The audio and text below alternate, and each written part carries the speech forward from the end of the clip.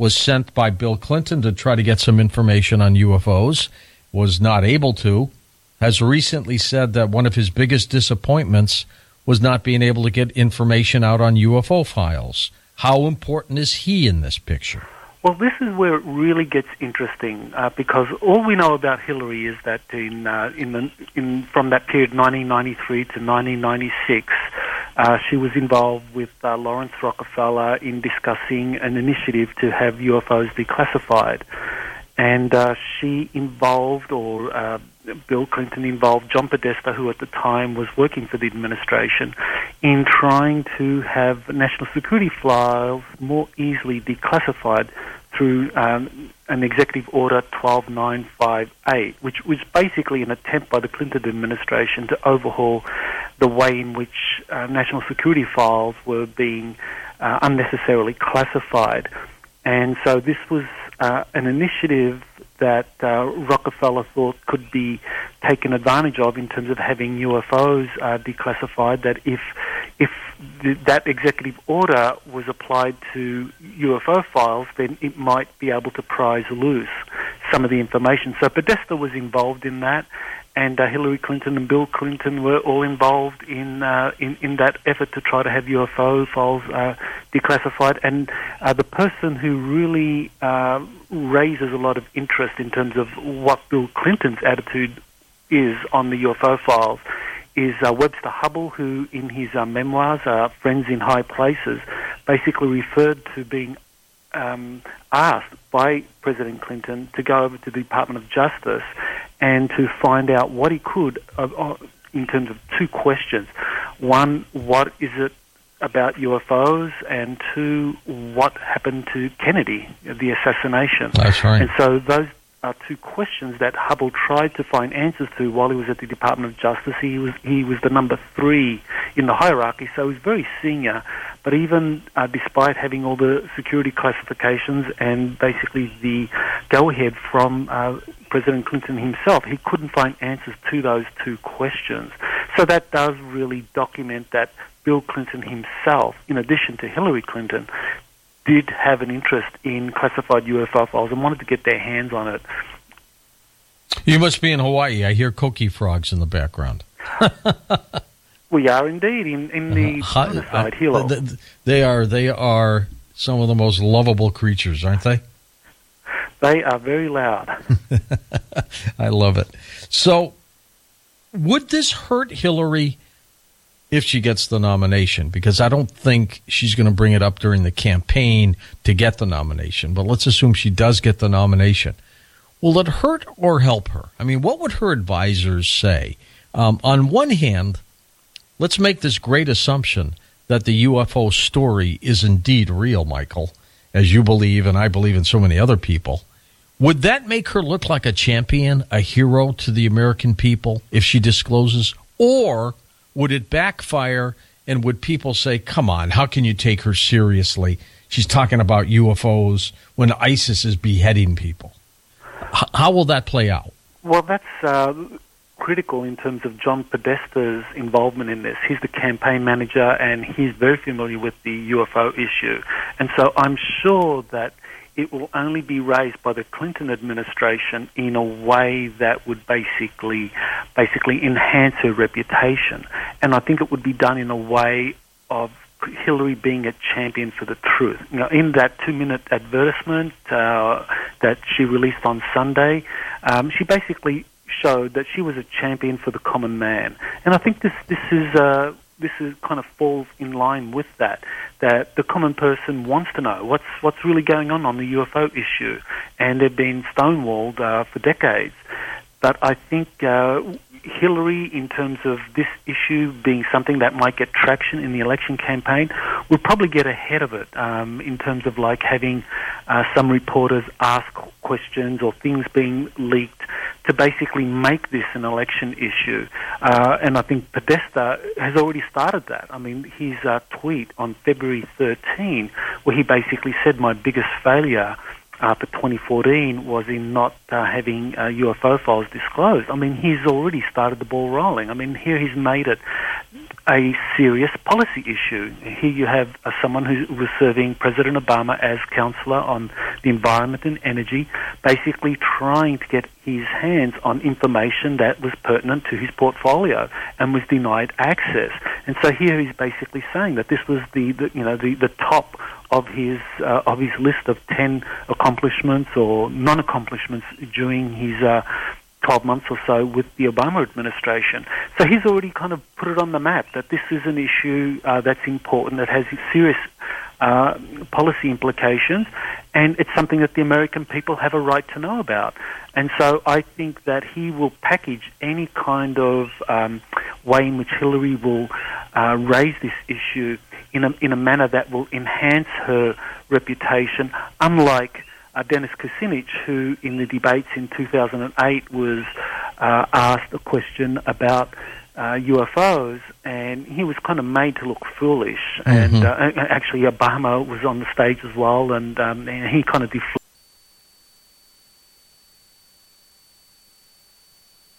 deflected the question, and again making Kucinich look foolish.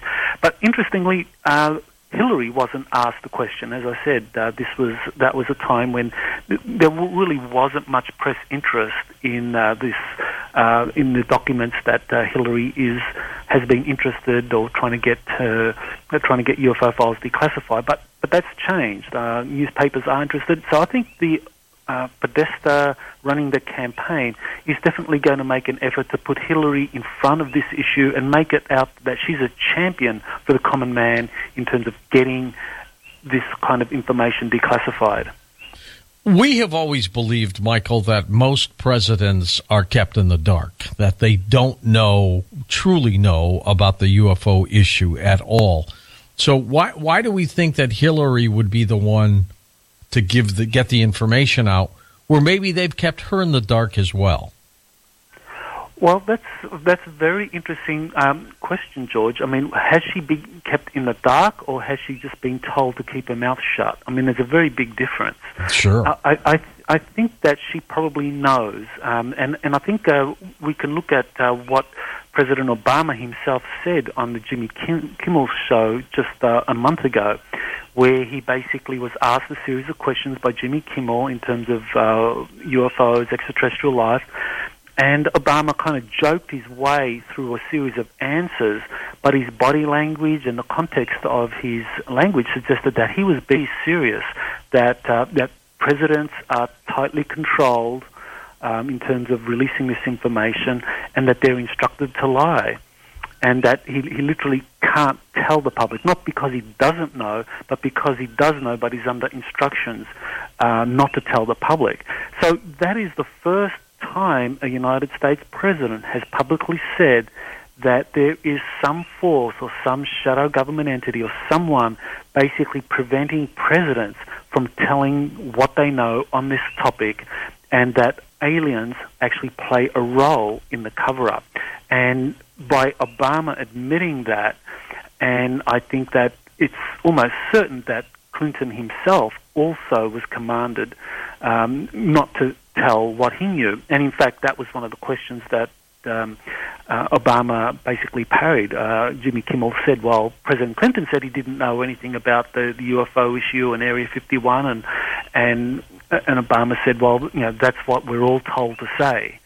So basically he's more or less admitting that Clinton knew what was really going on, but he was basically under orders not to tell what's really going on. So I think Hillary knows, and I think it's all about timing. It's all about finding the right moment when this kind of information can become an election issue, because eventually it will. I mean, it's destined at some point, whether it's this election campaign or in another 4 years or whenever, that eventually this will become a hot policy issue for some campaign. And I think the signs are there that it's going to happen for the 2016 election cycle. I think had Lawrence Rockefeller still been alive, and he, of course, was the multi-millionaire, maybe into the billions for him personally, who wanted UFO information and disclosure. And he was working with Hillary to try to get more information. I think he had given her a book that we keep seeing a tight shot taken of her holding it on UFOs. I found that to be fascinating. But had he still been alive, Michael, he might have been able to convince her to get the information. What do you think? Well, I think he was definitely a very influential person, and he used all his resources and influence to try and get the Clinton administration to move forward on this issue, but was unsuccessful at that time. But I think that was really, we're talking about 20 years ago. Things have changed dramatically. Since that time, we've had literally hundreds of whistleblowers that have come forward. And I think that the only reason these whistleblowers have been allowed to come forward to talk about their experiences, what they saw, is because there are powerful forces within the hierarchy, within the secret government itself, or the shadow government basically running the whole extraterrestrial UFO issue, that this information needs to be coming out, that the American public needs to be prepared, but it needs to be done in a way that maintains plausible deniability. So you can have a lot of whistleblowers coming forward without documentation to support their claims, but they get the information out. Even though they can't prove it, the information is out there. So those that want to learn the truth can hear it firsthand from a whole long line of whistleblowers. Those that aren't ready for the truth can simply say, well, there's no proof for any of this. It's just people making it up and trying to make some quick dollars and, just kind of forget the whole thing and go back to the Super Bowl type thing. And talking about whistleblowers, isn't there somebody out there who has looked at 5 different space programs, secret space programs? Is there this one person claiming this? Yes, there is. He is someone that came forward in September and October of 2014 on the Project Avalon forum. He did some interviews, and now he's moved over to another forum. He's done some interviews with David Wilcock, who's going to be releasing them soon. Mm-hmm. He's responded to some questions, a series of questions that I've been sending him. We've been in communication, and I'm actually I've just putting the finishing touches on another series of questions, which really are mind-boggling in terms of the amount of information he has on the secret space programs and the kind of security environment that exists to keep the secrecy on these programs. So he's definitely one of the most important whistleblowers ever to come forward, just because of the sheer volume of information he has on not just one secret space program, but 5 secret space programs that are related to our contemporary human society, and another 5 to 7 secret space programs that are related to ancient Earth civilizations. And so that's truly something remarkable. And actually, I have a really fascinating story to share, George, about one of those ancient secret space programs that kind of validates what Corey, that's the first name of the whistleblower, has said about these ancient secret space programs. What took this whistleblower so long to come forward? Well, what's interesting is that I think it's just been a shift in the environment. The first whistleblower that I got involved in a heavy way in terms of the secret space program is Randy Kramer, also known as Captain K. And he came out in April of 2014. We did a series of 5 interviews that we put out on the internet through my Exo News TV YouTube channel. And he talked about his involvement in the secret space program, and he talked about spending 17 years on Mars and then 3 years on a secret space program, basically an aircraft or a spacecraft carrier, if you like, called the USS Nautilus, and that he flew anti-gravity vehicles from this space carrier for 3 years. And so he came forward in April of 2014, and what was interesting about him was that he said that, strictly speaking, he's not a whistleblower because he has been authorized to reveal this information by his military superiors, that his superiors, a full bird colonel and a brigadier general in a branch of the U.S. Marine Corps called the Secret Service, that they are ordering him to tell all that he knows about what's really going on. And apparently the U.S. Marine Corps, actually I think it's called the Special Section, that's the covert branch of it, according to Randy Kramer, they were given a special set of orders by President Eisenhower back in 1953 that if the covert space programs ever became too corrupt or became basically too illegal in their activities that the U.S. Marine Corps were authorized to disclose the truth. So according to Captain Kramer, that is what he is doing. He has come forward. And it's not surprising that he came forward in April of 2014, and then 5-6 months later, you have Corey coming forward, just giving more information, more detail. But the amount of overlap between the two truly is astounding in terms of the 20 years that they spent on these secret space programs, how they were taken up to the moon at a secret colony or a secret base called the Lunar Operations Command, and then went off to their respective tour of duties for 20 years, and then brought back and time and age regressed back to the same time when they left the Earth.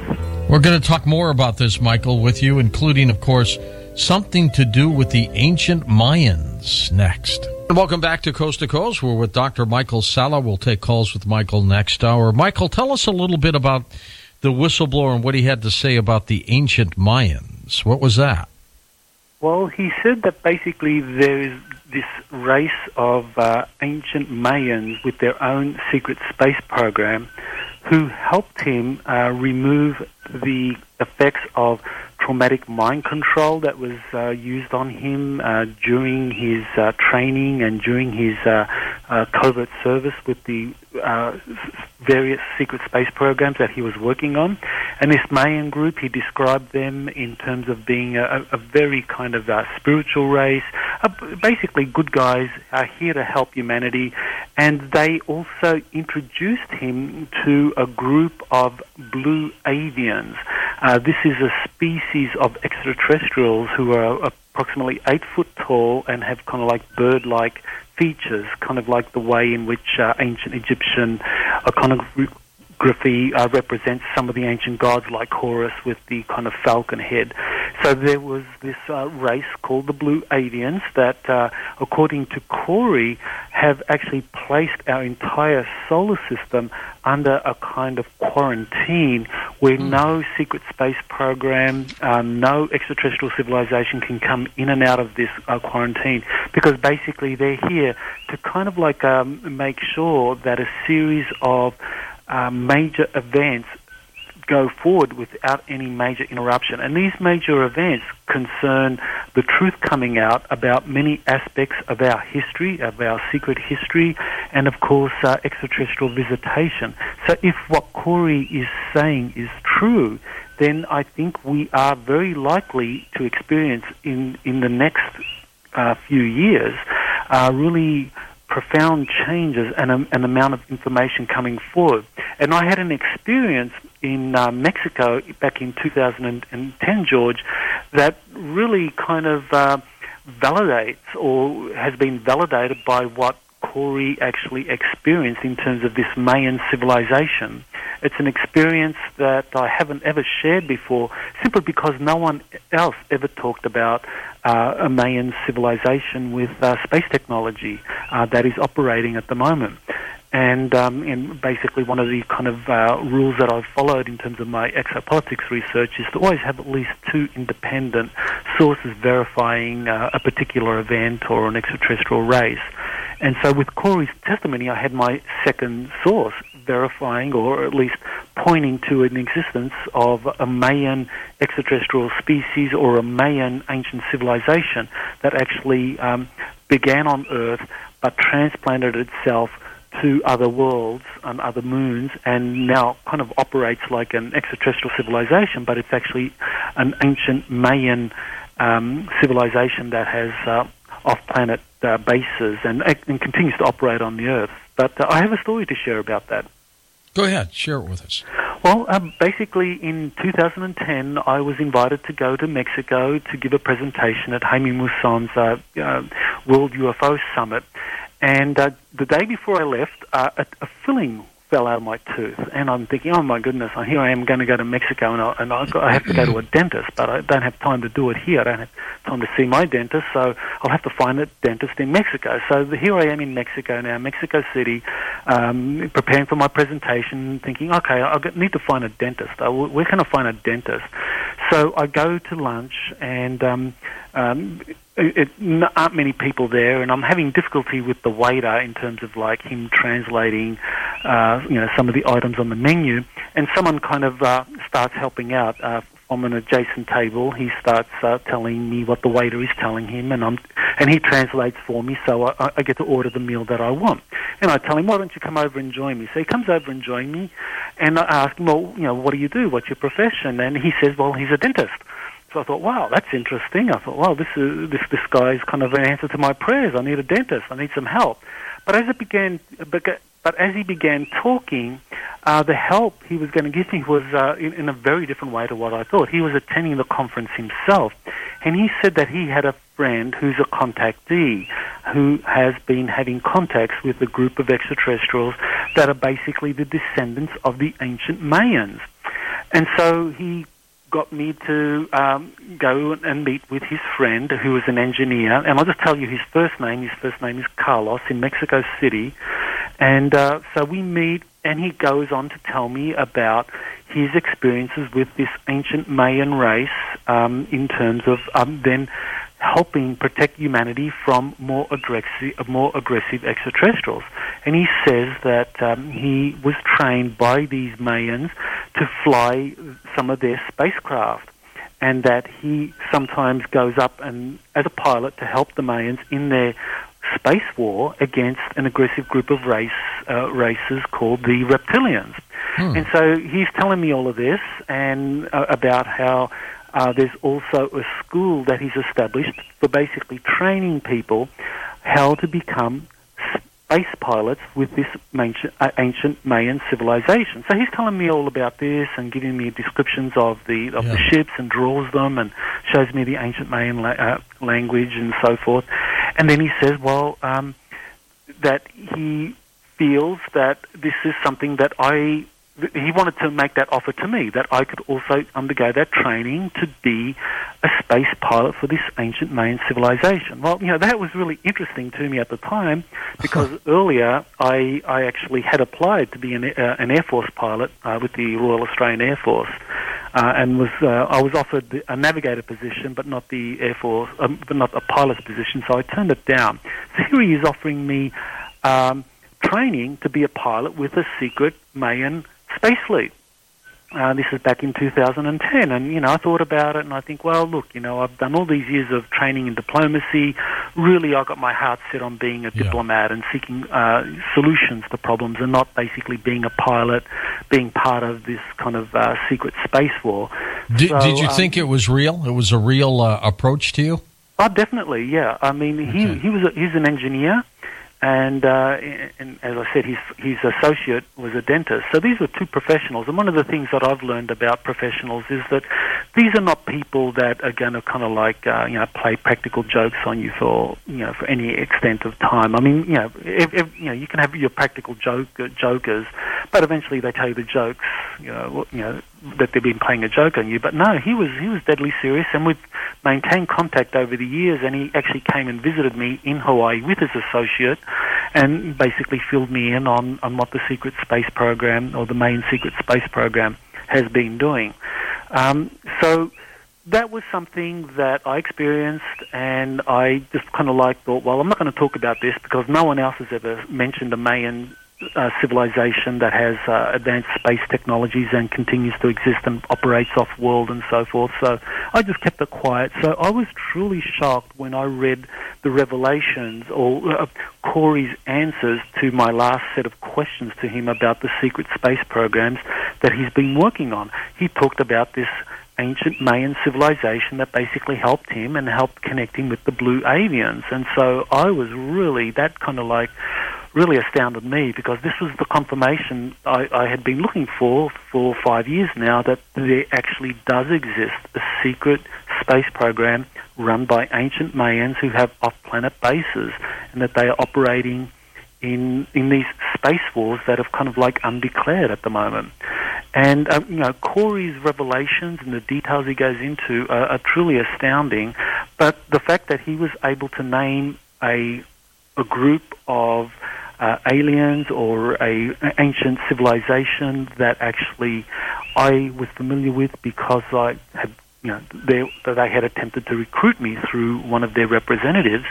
I knew that this was not information that many people had, and the fact that Corey had it basically helped me in my kind of due diligence on Corey.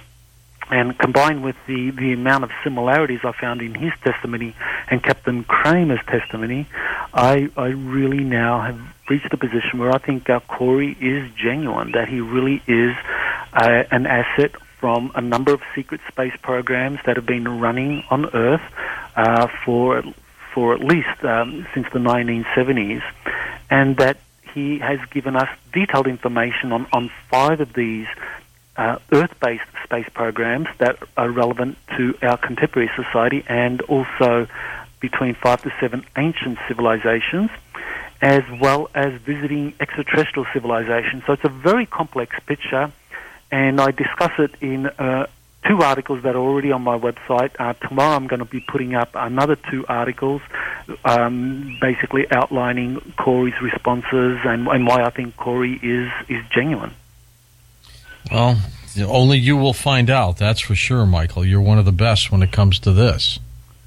Well, it takes years of research and basically keeping a database on all of these different stories, and sometimes you hear something and you can't prove it, but you just hold on to it, and eventually something else comes up and it corroborates what you knew, and because no one else knew it, then that's a pretty good sign that whoever told you that extra piece of information, like Corey did with the ancient Mayans, really is the real deal. About a month or so ago, we had Dr. Sergio Canavero on, the Italian doctor who wants to perform a head transplant on an individual.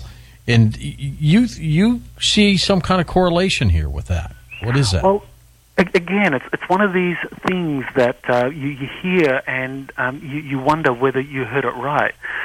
In this case, Randy Kramer, Captain K, put out 2 newsletters, and in his second newsletter, he said he's describing some new equipment that he was given while he was serving on Mars with the Mars Defense Force. He was there for 17 years, he claims. And he said this new equipment was basically like a rocket launcher, and you had to carry it on your back.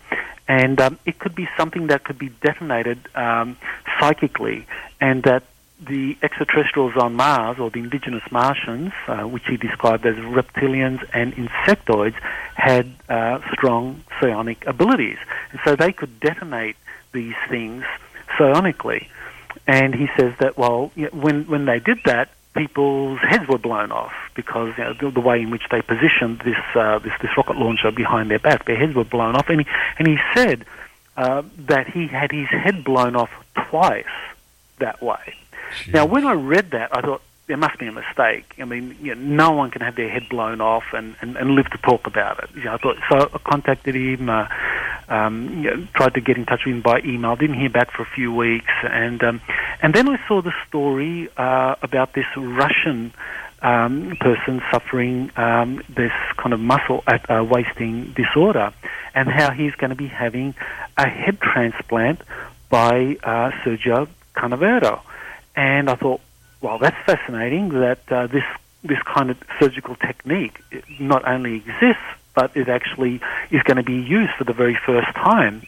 And being familiar with the way in which classified programs work, I know that any pioneering technique or technology that emerges in the white world of kind of open source literatures, basically that's very old technology. That the classified world or the black world of classified technologies is probably 3 decades ahead.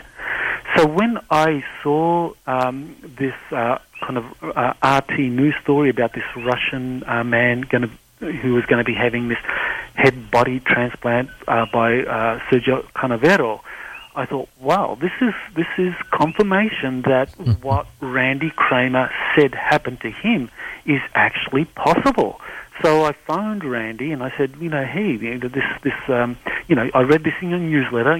Did this really happen? Was your head blown off? And he said, yes, it was blown off twice. And I said, well, what was it like? What happened? He said, well, basically it was like darkness. And the next thing I know, I'm waking up in the medical facility with my in my body again, with my head attached to my new body. But he said that in the secret space program, all assets like him, because they are very highly trained and valued, they have cloned replicas of them available. So in case there's any need in terms of body or sort of like organ transplants or anything like that, they have these cloned replicas available. So basically he said that what they did was that once his head was blown off, they basically evacuated him to a medical facility and basically reattached his head to the torso, I guess, or the body of one of his clones. And he woke up and basically, after a few days of recuperation, went back to service. It's an amazing story. Well, it's an incredible story. I mean, when you listen to these secret space program whistleblowers, the kind of information they have is mind-boggling. And when you hear them say, well, we do these 20-year tour of duties, and then we're age regressed and time regressed back to the time we first set off to begin this journey or this service. You've got to wrap your mind around that. It's like, well, how in the world can someone be age regressed and time regressed back 20 years and basically relive 20 years? How can that happen? Well, apparently this is the nature of the technology that exists in the secret space program. Michael, let's talk a little bit, if we can, until we get to the top of the hour, about what the Vatican is doing about all of this. Well, the Vatican, I think, is a very clever player on this issue of extraterrestrial disclosure and the discovery of extraterrestrial life. The Vatican Intelligence Service, from the very beginning, was very heavily involved with the CIA in terms of covering up the truth about extraterrestrial life, because I'm sure your listeners are aware of the fact that the Vatican has the world's oldest and largest intelligence network. I mean, there's over 1.3 billion Catholics around the world. So what happens in confession stays in confession? Well, not quite right. I mean, if the father or the priest hears something, then he relays it on to the bishop and on the bishop onwards. And so basically the Vatican has an intelligence network second to none. And the Vatican, from the very beginning, has been involved in covering up this issue on extraterrestrial life. And I think that over the last, basically 5 years, the Vatican has been gradually taking a more open position about extraterrestrial life, preparing the public for the eventual discovery of extraterrestrial life. And I think that that's the way that they've chosen to kind of position themselves at the lead of this issue of extraterrestrial life, because I know that they are very aware of all of these secret space programs and the information that is being leaked, and that eventually disclosure is going to happen. And when it happens, I believe the Vatican wants to be positioned to take full advantage of that, to basically reassert itself as a very important institution on the planet. Well, they're making inroads, aren't they? Well, they certainly are. I mean, they have been organizing astrobiology conferences, the Pontifical Academy of Sciences, and the Pope has been authorizing all of this to move forward. And in these astrobiology conferences, they've been getting their leading astronomers to basically talk about the implications in terms of the sociological and the theological implications of extraterrestrial life.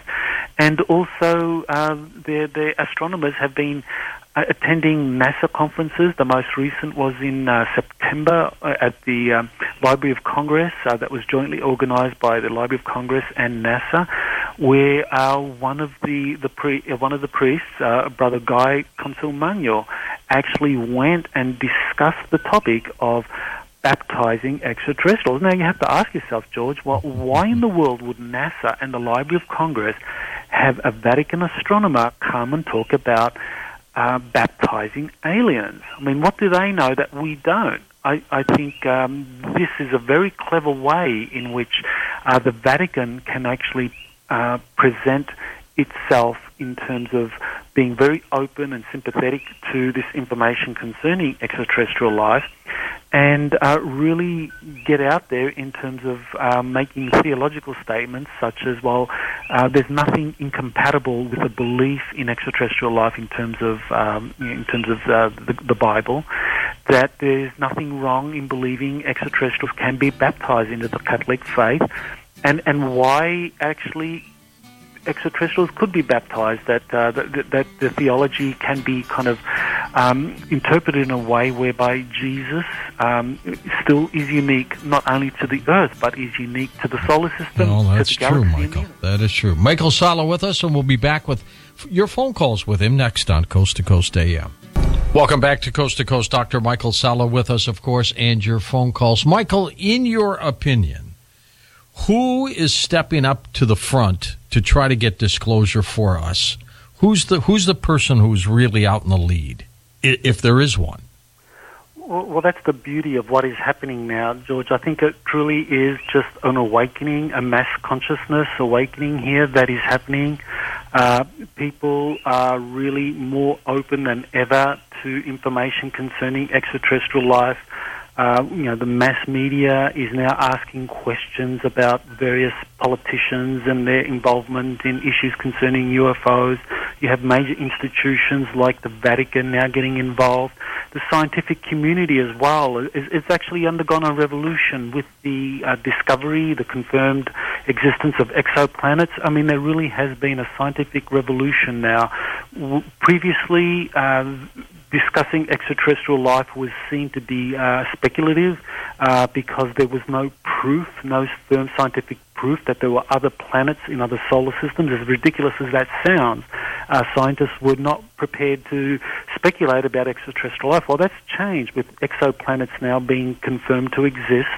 And so now scientists say that extraterrestrial life is inevitable, that it's going to be found sometime. It's all a question of when. Is it going to be 10 years, 20 years, 30 years? Now, so that's just part of the kind of consciousness shift we've seen, where whole sectors of society are now discussing extraterrestrial life, are open to the question that there may be the discovery soon, or maybe there's been a covering up of the evidence. So people are much more open to it. So I don't think there's any one person or any one group behind it all. It's just, kind of like the rising tide lifts all boats. It's like we're all the boats. We're all being lifted.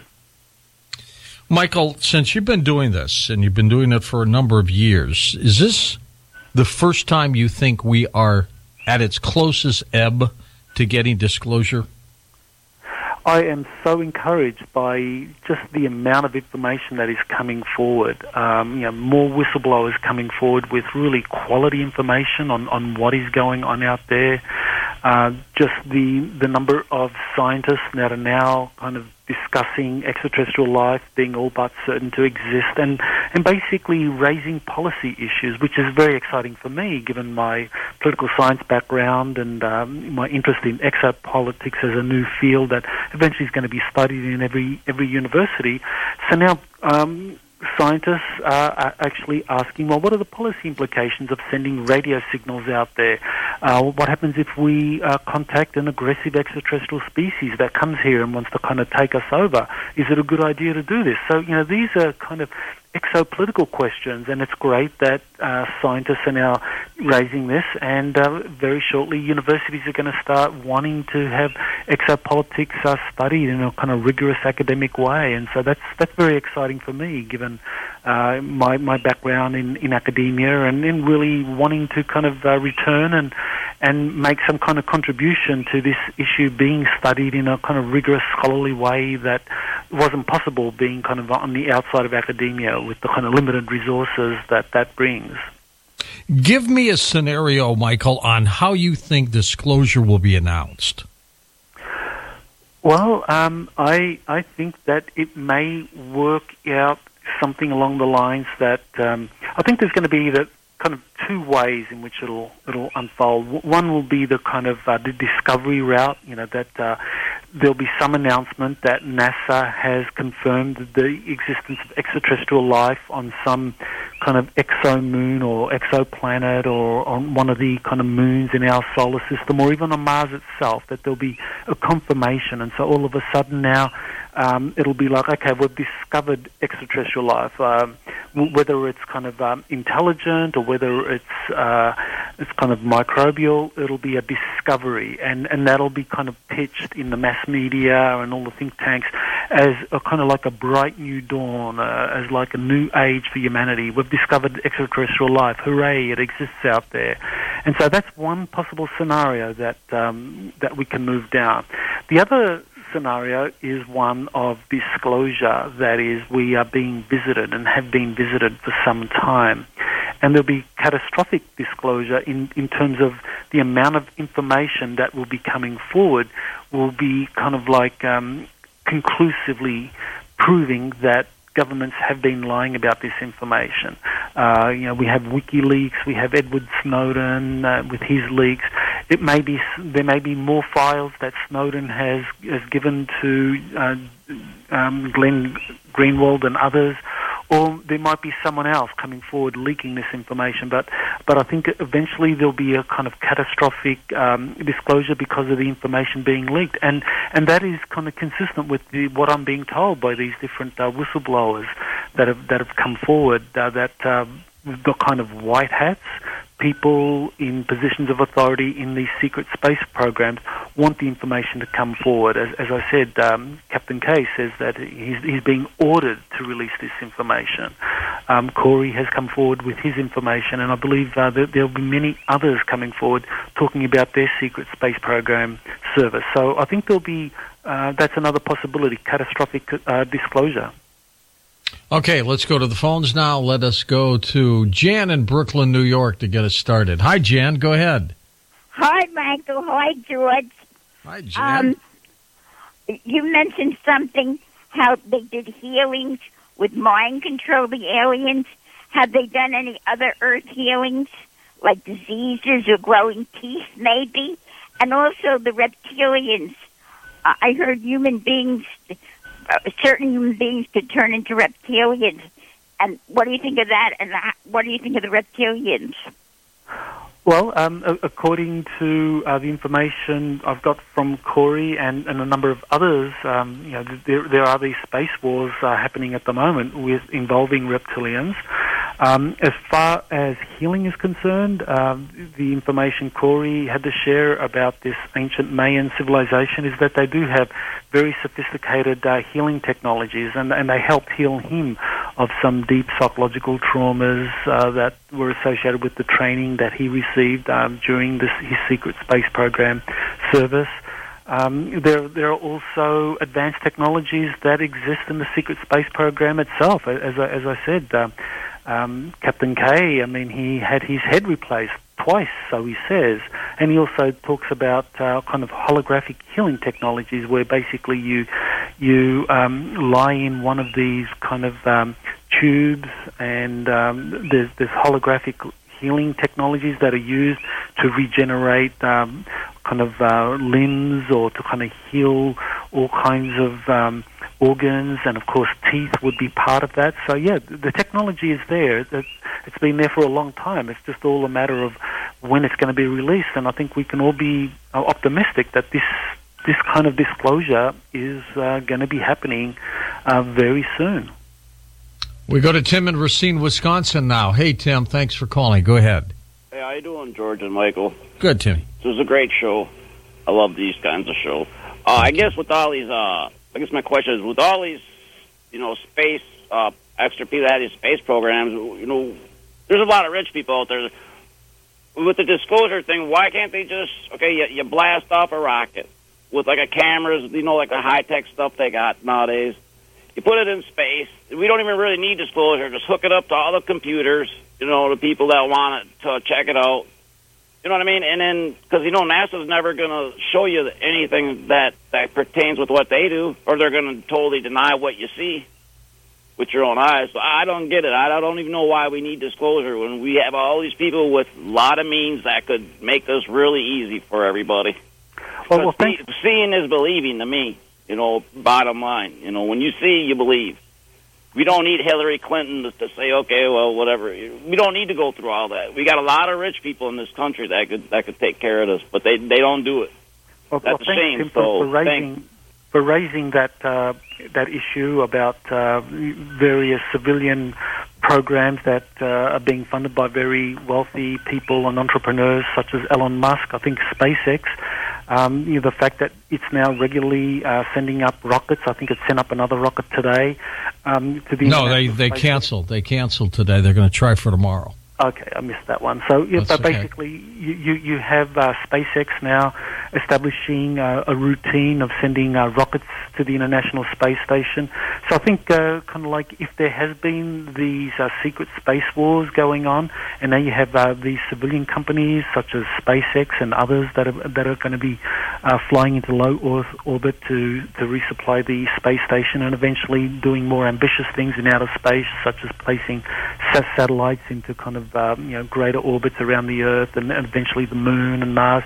I see that the future is one where eventually these civilian programs are going to be just they're going to be seeing things, and they're going to be able to disclose what they've been seeing. Now, of course, it's always possible that the same kind of national security processes that have been applied to NASA could be used against civilian entities such as Elon Musk and SpaceX. That's always possible. But I think from what the secret space program whistleblowers are telling us, the ETs themselves are actually changing, and that there's kind of a new force in town, if you like, a new big ET, good cop, if you like, that's basically here to ensure that the truth is going to be coming out.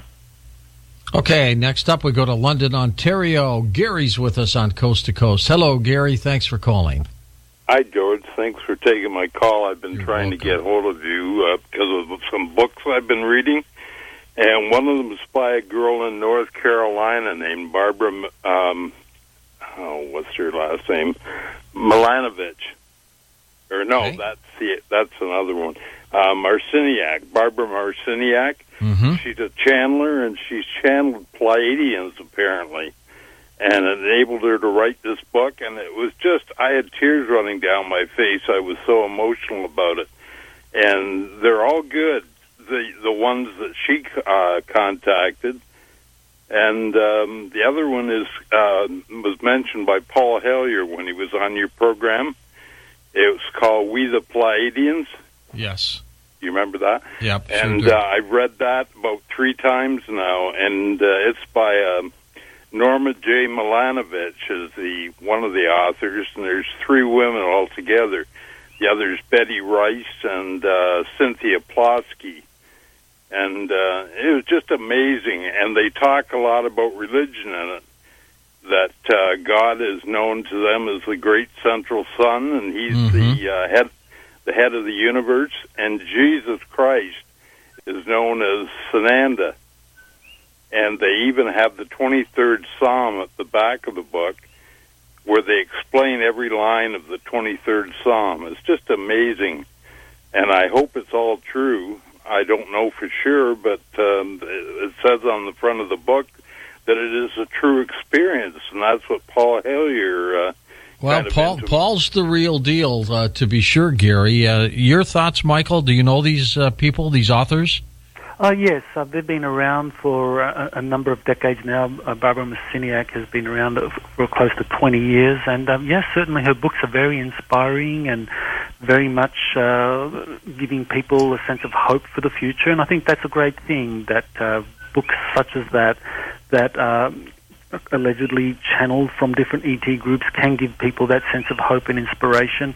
I mean, the real question is, well, how much of the information is accurate and genuine? Well, we don't know. I mean, we can guess, and we can spend a lot of time guessing, but ultimately we don't know. But certainly if it helps a person feel positive about the future, positive about extraterrestrials, well, I think that's a good thing. What was the point for you, Michael, when you got involved in all this? What was it? What was the steering point for you? It was Stephen Greer's Disclosure Project press conference back in May of 2001. It answered the questions that I had as an academic in terms of what is going on, in terms of international conflict. It opened up a new layer of understanding what it is that makes international conflict such a pervasive thing. and why they're so hard to resolve. So it was really kind of like really part of my professional research at the time. I was an assistant professor and trying to understand what are the sources of international conflict, and actually presented Stephen Greer's video in a class that I was teaching to graduate students called The Theory of Conflict, Violence and War. Let's go out to Joe in the Bronx in New York. Hey, Joe, go ahead. Hey, George, how are you? Good. Wanted to bring up a point. When you had Richard C. Hoagland on the show recently, he mentioned a head on the moon. I believe it was a human-looking head in an astronaut's helmet. It looked like a little robot head, yeah. Right. I was wondering if this could have any similarity to Randy Kramer's situation when he claimed he had his head blown off twice. I mean, perhaps this was just a head that was abandoned on the moon? Well, that's quite possible.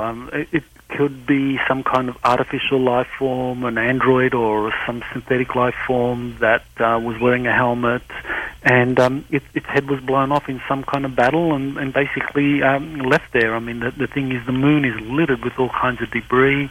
There's a lot of evidence of bases up there.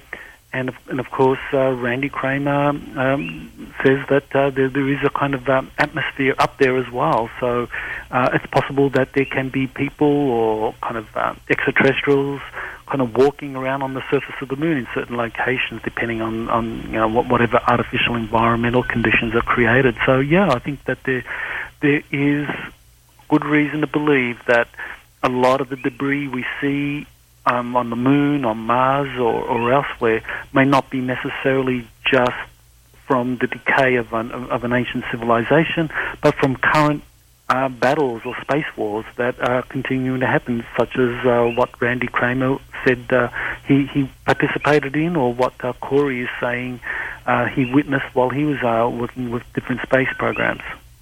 Michael, do you think that with ancient technology, humankind probably got to the moon a long time ago? Well, definitely. I think, and this is really where Corey's testimony is so vital, because we have a lot of ancient references.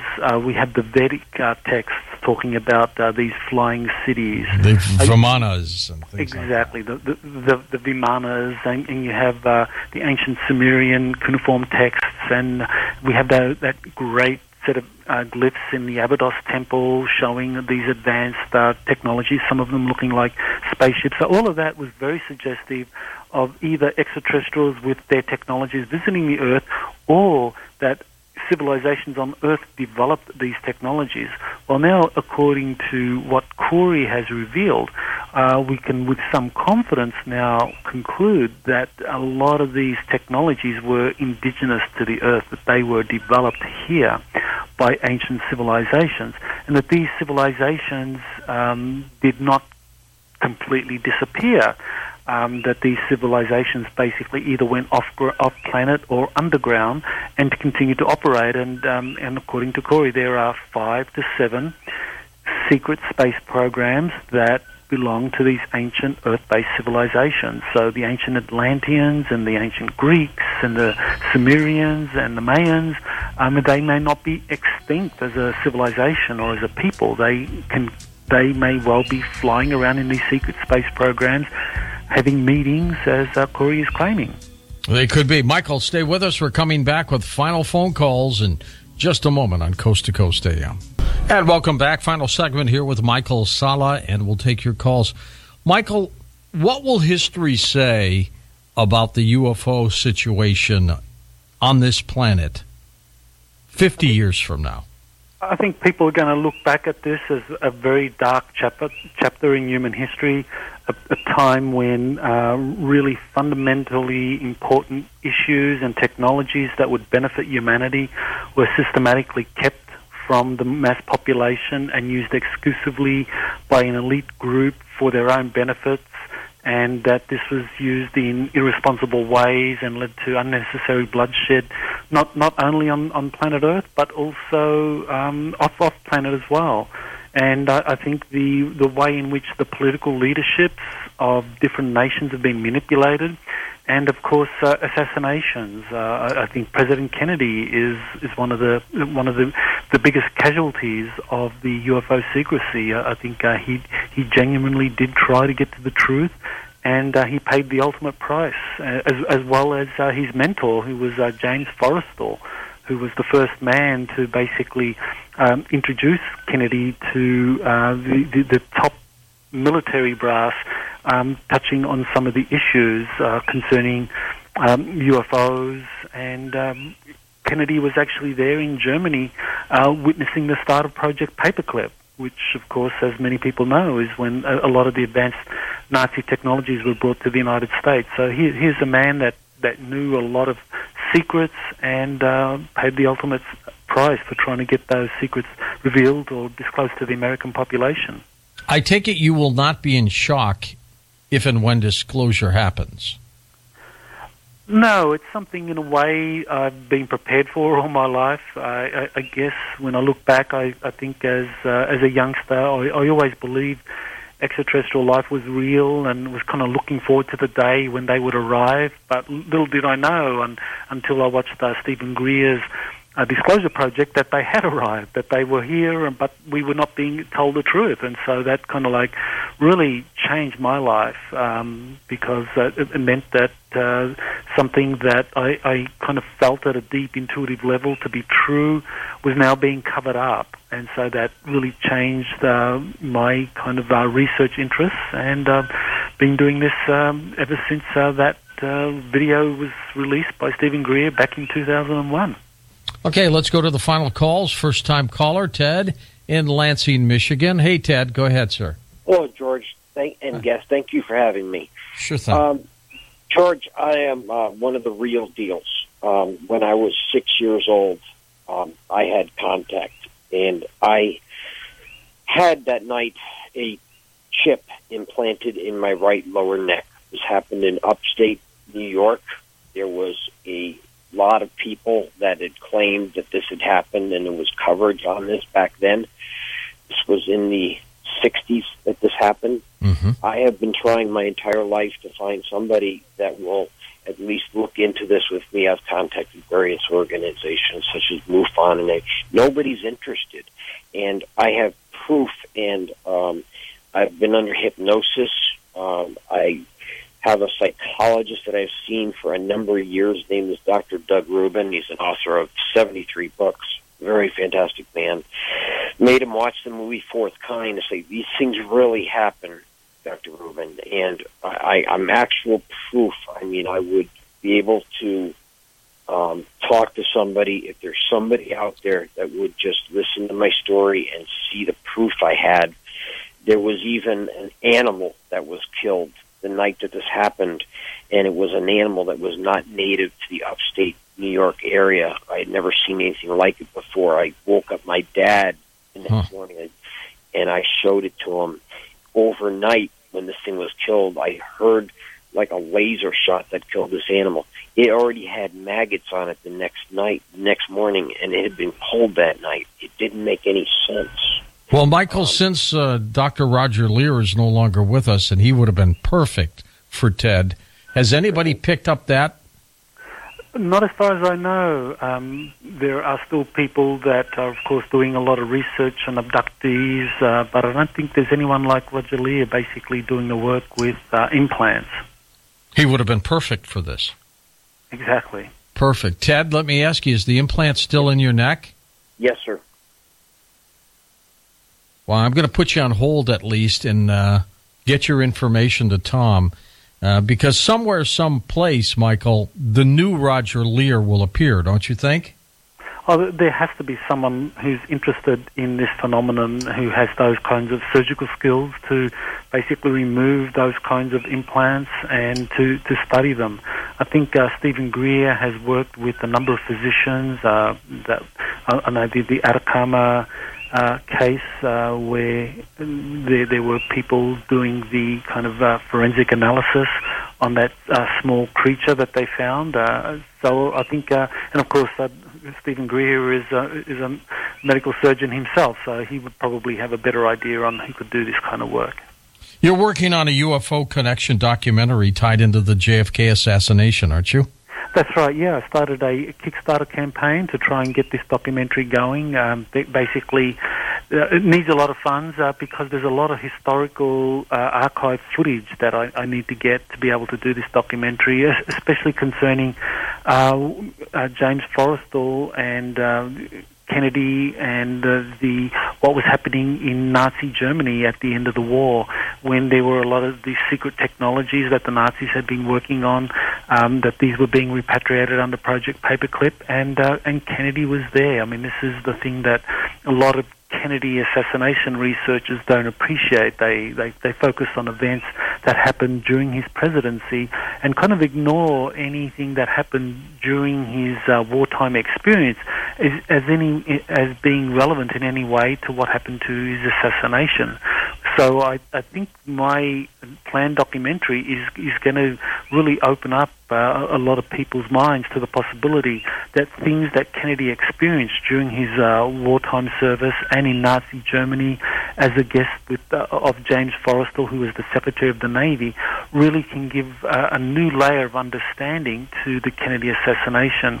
And of course, Forrestal went on to be the Secretary of Defense and, of course, met that untimely death, which a number of sources have actually said was because he was telling too many people about the UFO issue. And one of his friends, one of the people he was talking to at the time, was John F. Kennedy, who was a congressman at the time. So there's a story to be told there, and I hope to be able to get the funds so I can put together a really powerful documentary to show what it is. So if people want to learn more about it, it's at the website, and I really look forward to any support people can give. Okay, and we've got that link for you at coasttocoastam.com. Ray in Niles, Ohio, welcome to the show, Ray. Thanks for holding. Go ahead. Hi, George and Michael. Hey. I want to point out a potential problem for the Roman Catholic Church that's often overlooked. Now, the Catholics can say, yes, there's no contradiction with the existence of aliens because God created other creatures. But the problem isn't with the existence of the aliens. It's with their belief system. Being very advanced, they're going to carry a lot of prestige. Now, let's run through the possibilities. Do the aliens believe in God? If not, the problem is obvious. But let's suppose they do believe in God. There's still potential problem. That God has to be identical with the Christian God, which is triune. Father, Son, and Holy Spirit. The second person of the Trinity has to incarnate on earth and be resurrected. What is the probability that their view is going to be identical with that of the Catholics? And let's say it is identical, which has, I think, a low probability, but let's go that way. Well, then all the Protestants are going to be upset. And if they don't believe in anything that resembles Christianity, then not only the Christians are going to be upset, Muslims are going to be upset, Buddhists are going to be upset. I mean, there is a humongous PR problem facing the church concerning the belief system. And even if a particular alien group agreed with the Catholics completely, which is possible, but improbable, I think, if there's more than one species of alien, do they agree among themselves? I see a disastrous, humongous PR problem with all the religions under that just because of the belief system, or plural, belief systems of the aliens, which is going to carry a lot of prestige among the public. And I'd like Michael's comments on that. Sure. And good observation, Ray. All right. Thank you. Michael, go ahead. Sure. Well, on October 27, Pope Francis made a statement, basically where he talked about the role of evolution and how that is consistent with the belief in God and the Creator and the plan of the Creator. And basically he was making the argument that you can see God's hand or God's purpose through the evolutionary process. And of course, he's making this statement to show that science and religion are perfectly compatible. So I think in kind of extrapolating to the bigger question of extraterrestrial life, I think the Catholic Church is very flexible in terms of being able to make its theology fit with whatever belief system that is compatible with science that is out there. So at the moment, the kind of leading scientific theory in terms of the universe is one of evolution, and so through his statement, he basically was able to show that looking at the evolutionary process, we can still see God's purpose acting through that. And he basically was referring to extraterrestrials as beings of the universe, using that kind of euphemism, and saying that they can play a role in this. And I think that's a very important step in terms of a future disclosure, because if it becomes known that what Zecharia Sitchin said or wrote about is true, that the Anunnaki actually played a hand in the bioengineering of humanity, a lot of people are going to be really shocked by that. Well, according to the Pope's statement, that'll be fine, that the Anunnaki, even if they genetically created humanity, they are just still the kind of middleman in fulfilling God's purpose. So there still can be God even in a God of humanity, overseeing the kind of evolution or genesis of the human spirit, even though you might have a middleman playing a role, such as the Anunnaki. Let's go to Walter now in Eugene, Oregon. Hey, Walter, thanks for calling. Let's get you in here. Thanks for letting me in. Sure thing. Yeah, I just wanted to say that I think I'm still the only fellow that I've heard of that saw a UFO leave the Earth and go into outer space. And what happened? Well, I was new in the Army in World War II, and we'd driven all day and wound up in a forest in Louisiana. And I was put on guard duty at midnight. And you got to remember the UFOs had never been heard of at that time. Right. And so I was on guard duty, and a perfectly black night. And a white light comes along, flying horizontally from my right to my left, and all of a sudden it took off at a 45-degree angle and corkscrewed to the right, round and round and round into the sky until it was completely disappeared. Wow. And that probably took 10 or 12 minutes. And that thing was really hauling butt. I tell you, Walter, we didn't have a plane like that, that's for sure. Those kinds of sightings, Michael, are just, to me, they're exciting. Oh, they are really very important, because when we look at cases like Milton Torres, who was an a U.S. Air Force pilot stationed over in England, I believe it was in 1957, when his jet was scrambled along with another one to basically intercept a cigar-shaped UFO, and he basically locked all his missiles on this UFO and was told to fire the missiles. But I think what happened was that the radar lock, just as he achieved the radar lock, the UFO disappeared. So they have technologies where they can, virtually instantaneously kind of transport themselves well away from any kind of danger presented by Earth technologies or military technologies such as missiles. And another case was STS-48, which was the space shuttle showing footage of a UFO evading what appeared to be a kind of looked like a missile attack, did it? Yeah, something like that. That's an amazing piece of footage. Yes, so I mean that just shows you that's another case of these UFOs having incredible maneuverability and ability to be able to evade even sophisticated technologies like directed energy weapons, let alone kind of older missiles that might be fired by a plane. So yeah, definitely we need to be open to really mind-boggling technologies that exist out there. So Michael, after the Kickstarter campaign, what else is on your plate? Well, I'm going to be doing a conference at Mount Shasta that's being organized that is going to be having a number of kind of galactic diplomacy speakers, people talking about contact with extraterrestrials. So I'll be talking about my experiences in terms of citizen diplomacy and how that can help in terms of taking contact further. And I think that truly is where we are at as in terms of private citizens, because most people ask the questions, what can I do as a private citizen? Well, you could learn about citizen diplomacy and what it means for you as a private individual to maybe make contact with extraterrestrial beings and to make that something that is significant and helpful for humanity waking up. Exciting times ahead, Michael. I want to thank you for being on the program. Always a pleasure. Dr. Michael Salla, his website, exopolitics.org, linked up at coasttocoastam.com. What He knows his subject. He sure does. For Nathan Staten, Dan Galante, Tom Danheiser, Lisa Lyon, Lex Lonehood, Sean Ladasor, Stephanie Smith, Chris Borelson, George Knapp. I'm George Noory, somewhere out there on Coast to Coast AM. We'll see you on our next edition. Until then, be safe, everyone.